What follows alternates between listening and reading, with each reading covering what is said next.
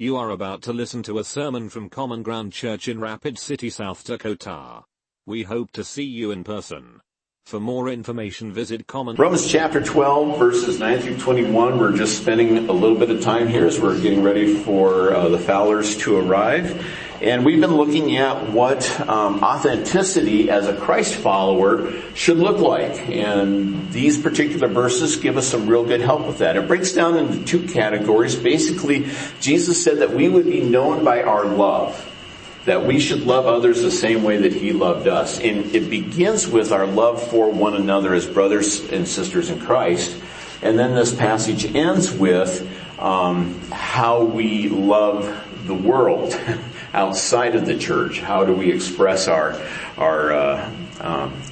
affections and love towards them in a way that can make a difference in all of their lives? So we're about this will be our third sermon into this, and it kind of goes back to that same thing about Brian doing everything by himself. That seems to be something that happens to people in ministry. We just tend to take on and do things until we suddenly find out, or discover it's just me doing it. Ted and I just had a very brief discussion back there because he, being Ted, asked me, "How are you doing?"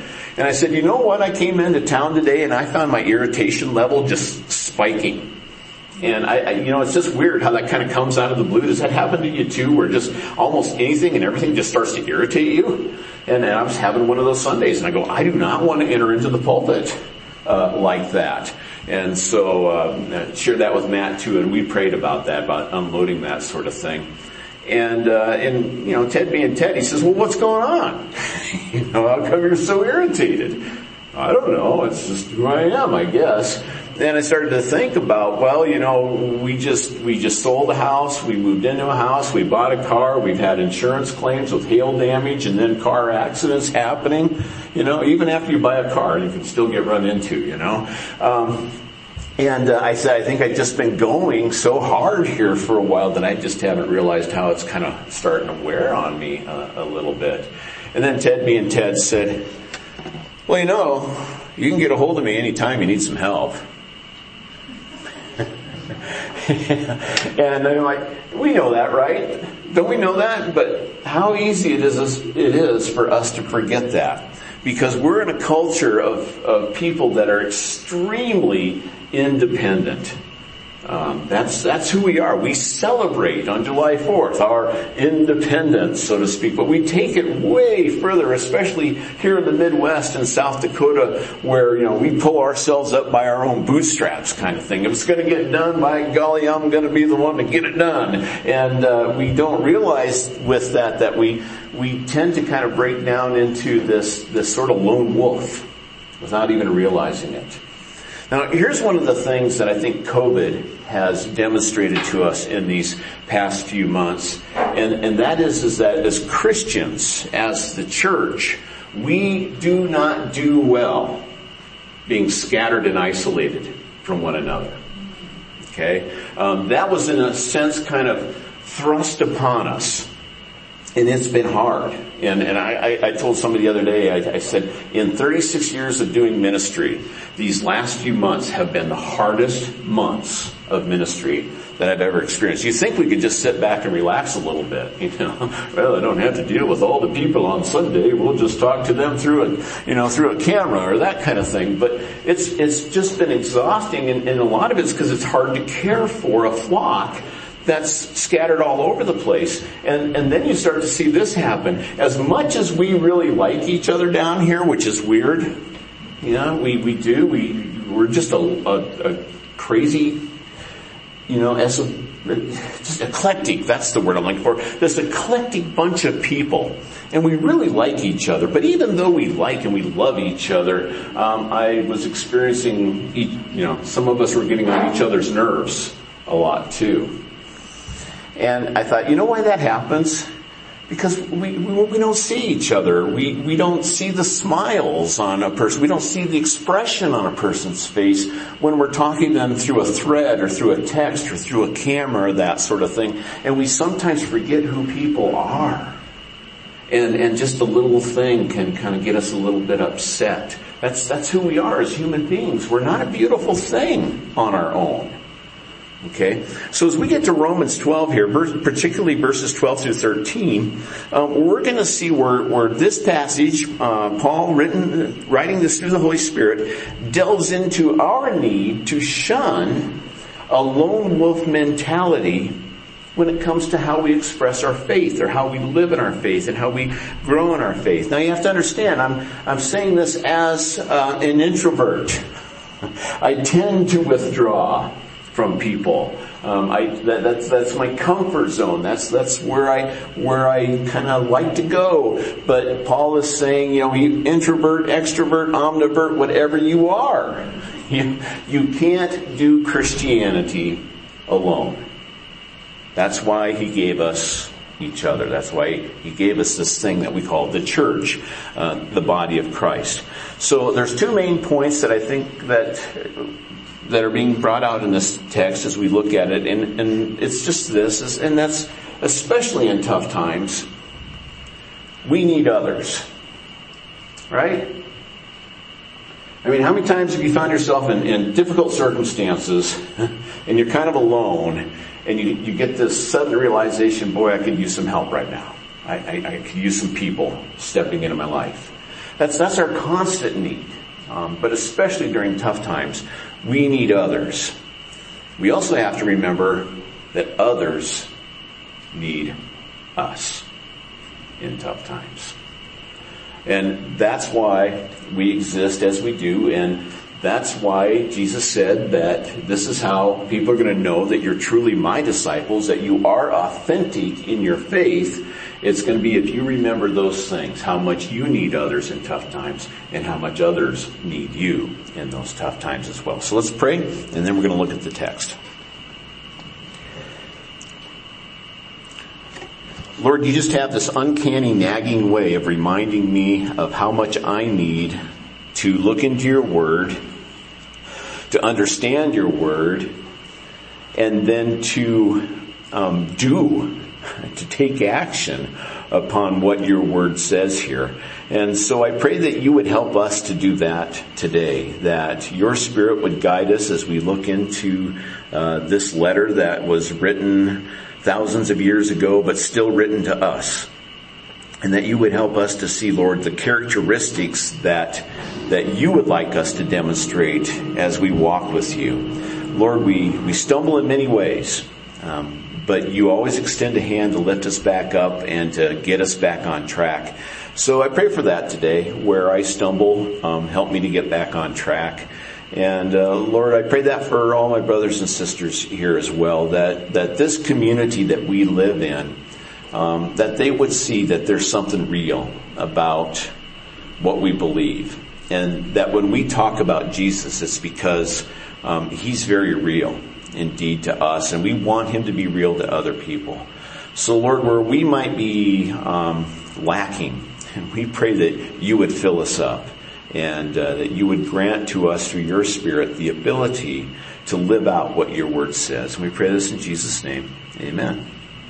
All right, here it is. It's very short and sweet. Romans 12, verses 12 through 13, where it begins by saying, "Rejoice in hope, be patient in tribulation, be constant in prayer." So I'm just going to stop there before I get to verse 13, because I think that what Paul's addressing right here is what we can do with ourselves, what we can do with our person.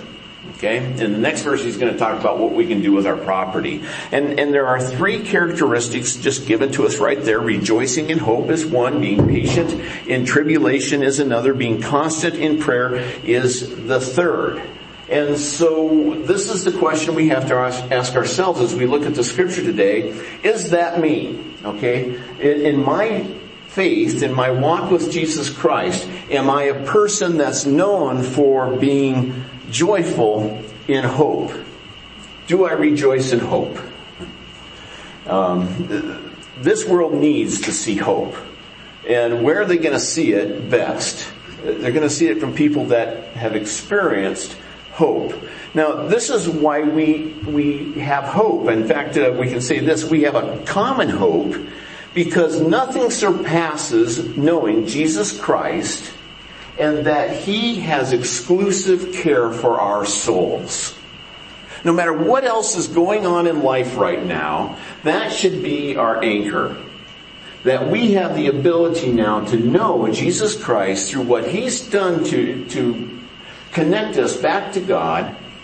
And in knowing Him, we can realize that He has the perfect, flawless, exclusive care of our souls. He is our shepherd, our good shepherd, the chief shepherd, as Peter describes Him. Do you forget that sometimes? I do. And when I do, I'm not rejoicing in hope. I'm grumbling about my situation or my circumstances.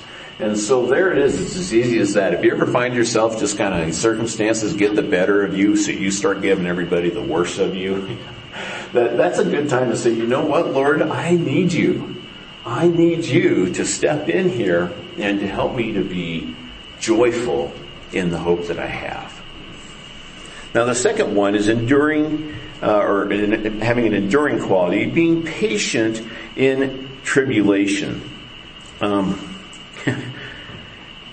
Because of Jesus Christ, because of what He's done for us, because of Him giving us His Holy Spirit, we now have the ability to face every tribulation with patience and long suffering. Now, even as I say that, I go, oh boy. Oh, how often I fail at that, you know. How quick I am to, again, maybe grumble or complain or to, I get caught in a situation and I just wish it would get fixed. Fix it now. Okay, can we just get over with this and move on to the next thing? And I come to realize that is not patience in tribulation. Okay, that's impatience in tribulation. I bought, you mentioned buying a car, Kathleen, a few weeks ago, or a few months now, I guess it is. I bought this Nissan Rogue. It is not a thing of beauty, okay? It's got hail dents on it. It's dimpled up like a golf ball. It's been driven to Newell and back several times by a young teacher. It's got weird noises that it makes. The dashboard lights up like a Christmas tree. So, I don't know whether to check the engine, make sure my tires are full, or, go have my automatic brake system. It's all lighting up, right? But I got it because it would be good in snow, and it would have decent gas mileage. That's all I really cared about. And 2 weeks after purchasing this vehicle, a paint van coming down the road, apparently the person driving the paint van was suffering some kind of a medical condition, like a heart attack or a stroke. We don't know what exactly. He just came down Haynes Avenue out of control, almost drove through Taco John's without using the drive-thru. Okay. Came back onto the road. There was a witness that saw all that. All I know is I was sitting there at a red light and I looked up in my rearview mirror for some reason. Looked up in my rearview mirror, saw this big white van coming in hot. And there was a car between me and him. So I just leaned back into my seat, heard the impact of him smacking into her car, and then felt the impact of her being pushed into my car. Okay. No one was hurt. I hope he's okay. I was pretty worried about him. Well, now we have to deal with the insurance, right? Anybody have to deal with insurance people? Do you remember Brian, our pastor up here a year ago, talking about how ugly he got with an insurance? He had to call back and apologize. I'm there. I get what he was talking about. So his insurance company isn't doing anything. They keep stringing me along, saying because of the nature of the investigation. I go, well, what do you mean when you say nature of it? Well, because we're checking into liability because he had either a stroke or a heart attack when this happened. And I'm going, isn't that why we buy insurance? In case those things happen. And then I found out that it might stair step down that the poor little old lady that was squished in between us, it might go to her insurance to pay for my car. And I'm like, no, that's wrong. That should not happen. And then I find myself getting really impatient. I'm making up words now. In tribulation. And I've been about ready to pop, all because of this. And then I read the scripture, and shouldn't I just be waiting on God? Shouldn't I be trusting that he probably has a better plan working than any insurance company does? He's just waiting to show it to me to reveal it. By the way, Matthew, thank you for that song about I will not go unless, because it reminds us that sometimes we do forget what God is doing and we need him to be with us in that. As Christians, we are told to rejoice with those who rejoice and weep with those who weep. And that is how we can be patient in tribulation. You see, it takes a corporate thing to be joyful in hope. It takes a corporate thing, a togetherness, a connectedness to be able to endure patiently in times of tribulation. You know, during COVID, how do we weep with those who weep when we're all sequestered away in individual homes or that sort of thing? You know, we need that personal presence to be, even if we have to stay 6 feet away from each other. You know, I can weep with you. I can mourn with you if you're going through a tough time. I can rejoice when you're facing some really good things as well. We need to share those experiences with one another. That's authentic Christianity. And then the third thing was being constant in prayer. And I call that abiding. I think the best way to kind of put that into terms that we can understand is Paul was saying that we need to remain planted in an attitude of prayer. Pray without ceasing. Isn't that in the Bible somewhere?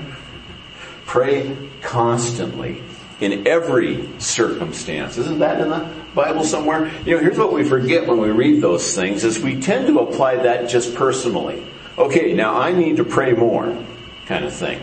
I always read that pray without ceasing thing and I go, the best way I can do that is pray myself to sleep. Because I didn't really stop. You know, I just fell asleep kind of thing. And then, by the way, that is a good way to go to sleep. But this is addressed to the corporate body when Paul said that. Pray without ceasing. Pray in every circumstance. And isn't it kind of interesting that in Western Christianity, we just tend to schedule those things? When really we should be at the drop of a hat, ready to pray. Somebody right now, give me something to pray for. One thing. What's something we can pray for? Okay, let's pray for our country. We're going to do that right now. Okay? Father, we're going to stop this sermon right now, this message, because you tell us to be constant in prayer. And you tell us to do that collectively.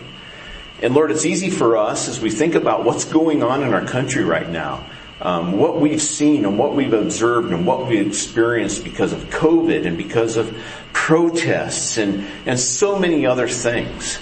That we can see that our country is really in a messy situation right now. And it's real easy for us to see that and to make a lot of noise about it. We can yell about what's wrong, when in reality, what we should be doing is what's right. So Lord, I pray that you would help us to stop shouting so much about what's wrong and help us especially as the body of Christ to rise up together and to do what is right. Lord, if we see injustice, help us to step into that. When we see someone hurting, being mistreated or something, let us be a people that step in and help. So Lord, we're not asking you to fix our country by just snapping your fingers or wiggling your nose or something like that and it all gets better. We're asking, Lord, that you would work in us as your image here on earth to make our country better. Lord, we can do better, but we need your help to do that. So we pray for that, and we pray that we would be known for love and kindness and justice and mercy, especially in these difficult times that our nation is facing. We pray that in Jesus' name. There, you see how simple that was? You know, and we can do that at any given time. You can be talking to somebody and have a conversation with a brother or sister in Christ, and they might say something to you like, my irritation level is spiking. And Matt will say, let's pray, Nick.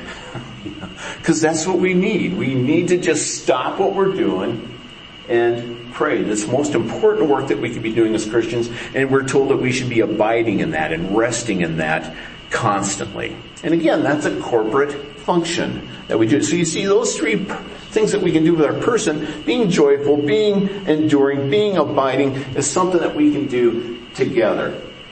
Now here's something else we should probably talk about, is all three of those things were demonstrated to us in Jesus Christ.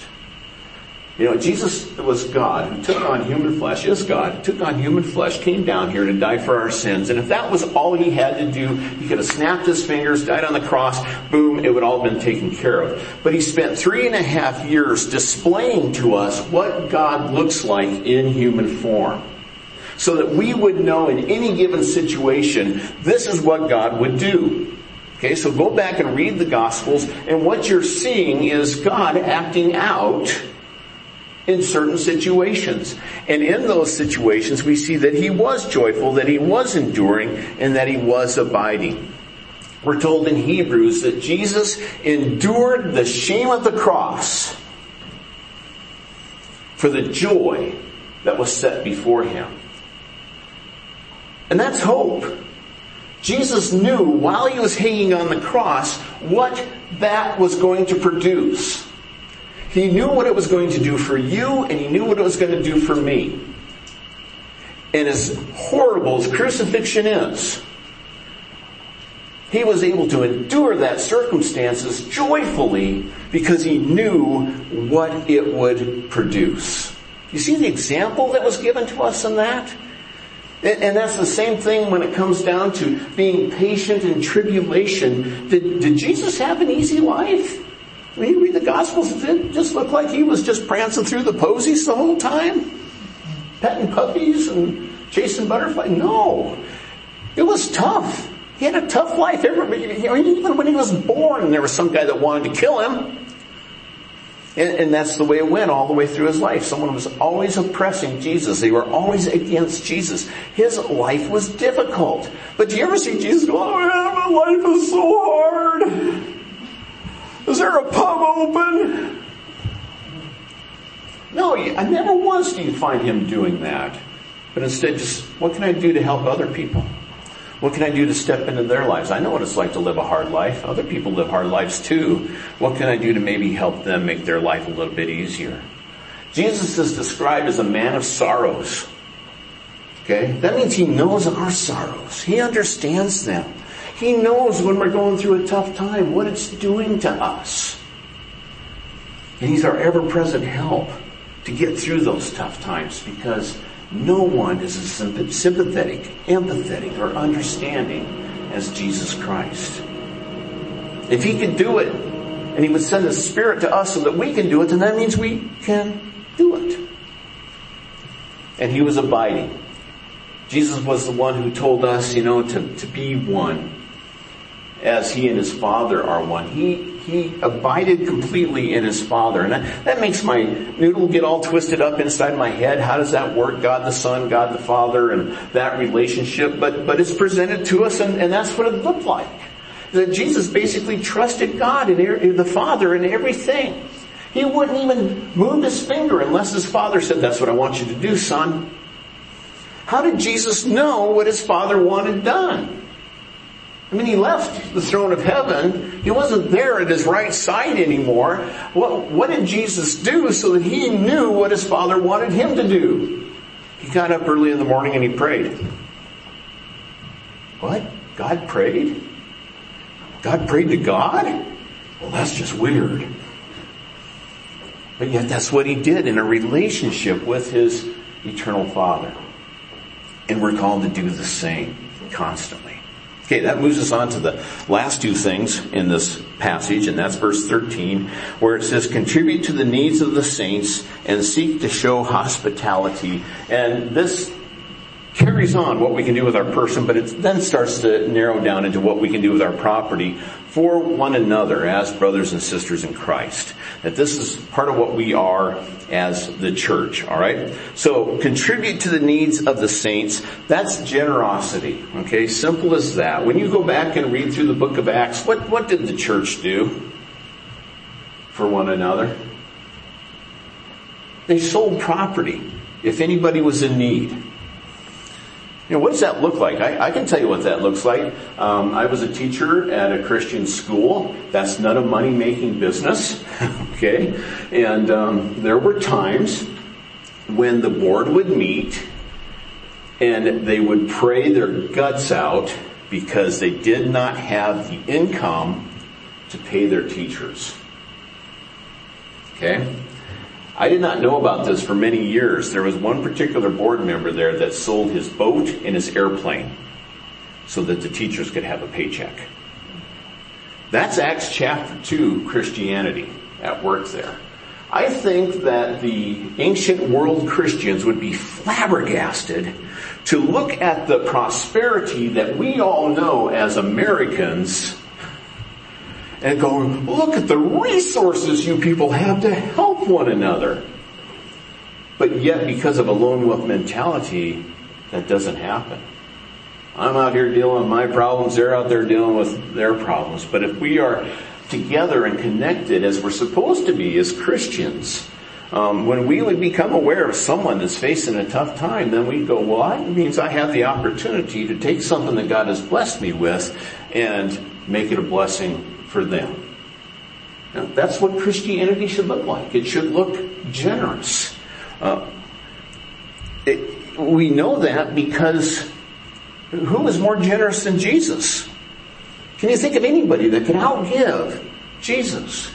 When it came to our need as broken sinners, separated from God, bound for eternal wrath and destruction, whoever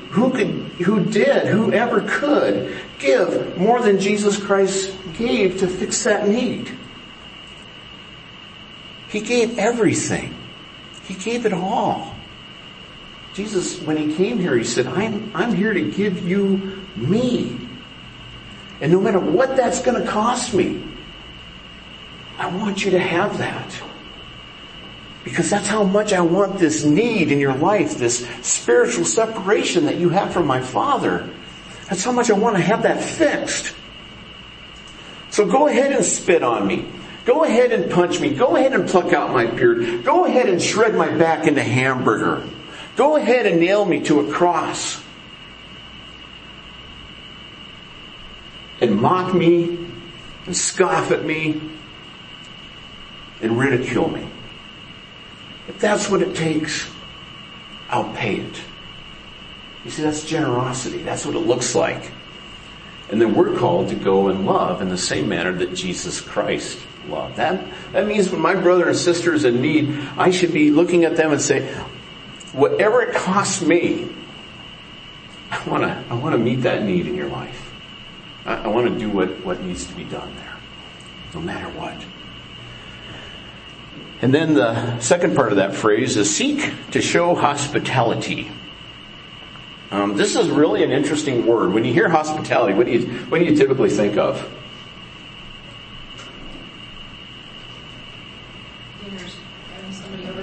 Have someone over for dinner.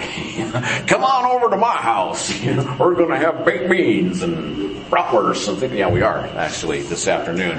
And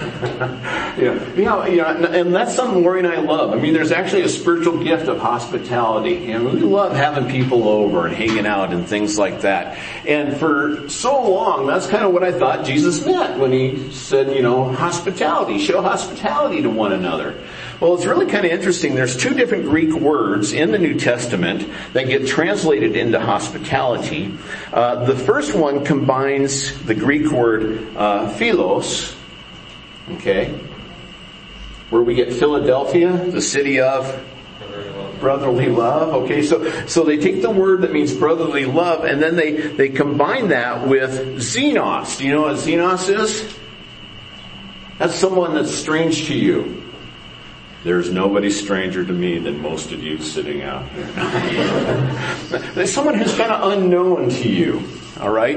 And what they do in combining those words is you got to end that. You got to end that sense of this person is unknown to me. And guess what? We get to do that until Jesus comes back within this body here. Here's the nice thing about Common Ground. It's really small. For those of you who are checking in on our live stream, it's kind of like you're peeking through the windows at us right now. Here's something that you need to know. You cannot come into this church and remain anonymous for very long. So, prayer request, what's your name? And we start learning names. We want to know who we're praying for and that sort of thing.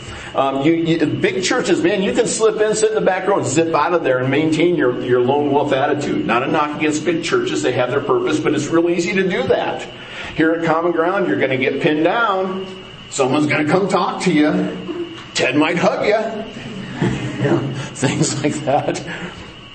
And that's because we don't want to maintain this sense of, I really don't know who that person is. And it's more than knowing their name. We really want to know you. And we want to be known by you, because that's what we're called to do. That's what hospitality is. Now, the second Greek word that's used in there, one of them uses that word xenos, stranger, and then it combines it with another Greek term for taking the hand of. Boy, that goes way deeper than just having somebody over for dinner. That's actually saying, I don't know who you are, but you're my brother or sister in Christ, and I'm taking hold of you. And that means that I'm one with you. That means what I have is available to you. Okay? Here's my car keys to my car. Here's the key to my house. Okay? Here's the food in my refrigerator. Whatever it might be, I am taking hold of you so that you know those are yours. That's what hospitality is. You go back and read the Old Testament, it's really amazing how many times God said, show that to the stranger because you were once strangers in Egypt. And God wanted Israel to be known for that characteristic of reaching out and taking the hand of. And that happened, like Ruth. Read the story of Ruth. Naomi reached out and took the hand, took a hold of Ruth. And that enabled Ruth to say, wherever you go, that's where I'm going to go. Whoever you worship, that's who I'm going to worship. Whoever your people are, they're going to be my people. And that, again, is something that demonstrates authenticity in our faith. Being hospitable. Well, yeah, we should open up our homes to people. This is great. You can play games, eat food together and stuff like that. It's fun. But it means just right here in this setting, who's somebody I don't know very well? And how can I change that today? And how can I let them know that whatever God has given me, He's giving to them as well? That's what the church should look like. And again, why would we say this is an important characteristic? Because who is more inviting to himself than Jesus Christ? Who is the one that said, hey, whatever you're carrying right now, no matter how heavy your burden is, come to me. Come to me. Who's the one that promised his disciples this? You know what? I am going to prepare a place for you, so that where I am, you may be also. Who's the one that opens the door to heaven and all the riches of grace, the immeasurable treasures of God's goodness, and says, I am the door. Any who enters through me can come to my Father. That's hospitality. That's Jesus leaving the throne of heaven, stripping himself, veiling himself of his glory that would cause us, as soon as we saw him, to just fall at our feet at him. But instead he veiled it in human flesh and came down to us. And he went up to nut jobs like John and James and Peter and Andrew. And he took hold of them and said, follow me, come with me. I'll turn your life upside down in a really good way. When Jesus saw the Samaritan woman who was in sin, who was shunning her own society to come to the well in the heat of the day so that she didn't have to face any of the other Samaritans in her village, Jesus said, hey, let's have a talk. I want you to know who I am. Could you give me some water, please? He engaged. When the woman was caught in adultery, Jesus took hold of her. Maybe not literally in that sense, but he took hold of her in a sense to know that she could be forgiven. That no matter how disgraced she might have felt in that moment, no matter how humiliating that day, that was probably her worst day ever. And Jesus made it her best worst day. Because she recognized that even he would not condemn her. That even he would be willing to forgive her and restore her. Now, I was looking through the Old Testament trying to find a picture of what this looked like. This joyfulness, this enduring tough times, this abiding together, this generosity and this sense of invitation and taking hold of others. And I think that's best found in Jonathan and David. Now go back and read 1 Samuel. It's an amazing story. Jonathan was the son of the king of Israel. That meant he was next in line. Okay? That meant that he was going to take over the dynasty when Saul was no longer. And along comes this skinny-armed shepherd boy who was known for whipping a giant and a few other things. And Saul did not want David anywhere near him. He wanted David dead. Now, in most situations, what the father wanted, the son wanted as well. It would have been perfectly normal for Jonathan to look at David and say, you are my rival. You're trying to take what is supposed to come to me. So I am going to hunt you down and pursue you just as my father is, so that you will no longer be that kind of a threat to me. But instead, Jonathan let his soul be knit to David's. That's what the Bible says. Their souls were knit together. That's taking hold of. And Jonathan went to this beleaguered, broken down young shepherd boy who said, I just want to follow God, but that upsets Saul, and he just wants to kill me, and that's my life now. I've just been living on the run. And Jonathan says, I know, my friend. See this ring? This is my signet ring. This signifies my authority, my power. Here. I'm putting it on your hand. Oh, my cloak. Here, take my cloak as well. I kind of get this picture that he was kicking off his sandals and everything and said, David, everything that is mine is yours. Even the kingship. Wow, there's an incredible picture of what brotherhood looks like. And that's what we are as the church, as the body of Christ. Brothers and sisters to one another, who should be joyful in hope, enduring in tough times, abiding constantly in prayer together, generous towards one another, and inviting into our lives, not just our homes, but into our lives. I think that the more we do this, the stronger the church will be, and the more relevant our message will be to the world if they see this on display. So let's pray. And as we pray, let's ask God if that's who we are. Father, as we step before you now, as we bow before you again, we thank you that you are constantly with us. We thank you that there is never a time when you are apart from us because of Jesus Christ. Lord, we know what it's like to be apart from you. We know what it's like to have our sins separate us from you and from others.